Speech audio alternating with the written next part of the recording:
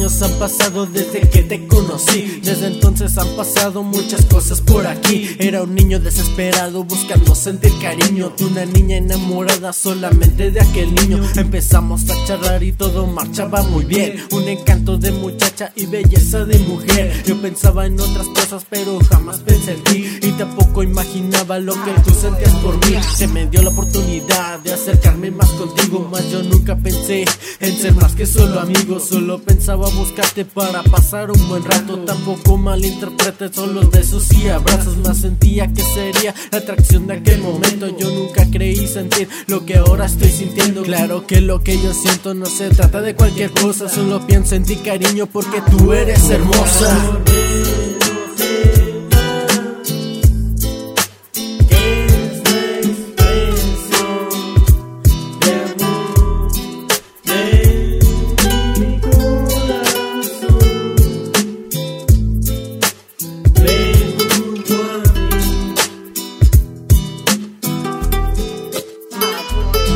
Después de pasado el tiempo nos dejamos de hablar. Tú creíste haber hallado a tu otra mitad. Yo no tuve ni vergüenza de pedir explicaciones, y para marcharte de aquí te sobraban las razones. Una extraña sensación que circulaba en mi sistema. Sabía que te perdería y esa fue mi condena. Yo no te diré que no, si estuve en otros brazos, a pesar que yo contigo ya tenía otros lazos. Si no sentía más la culpa, más no hallaba qué hacer. Si no encontraba con otras lo que contigo encontré.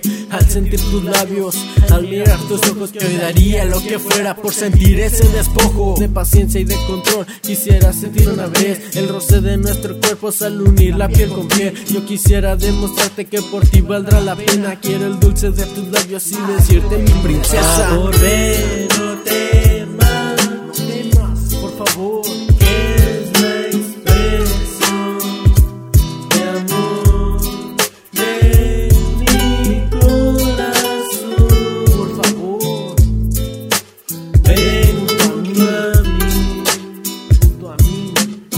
Yo te quiero compartir toda absoluto esa felicidad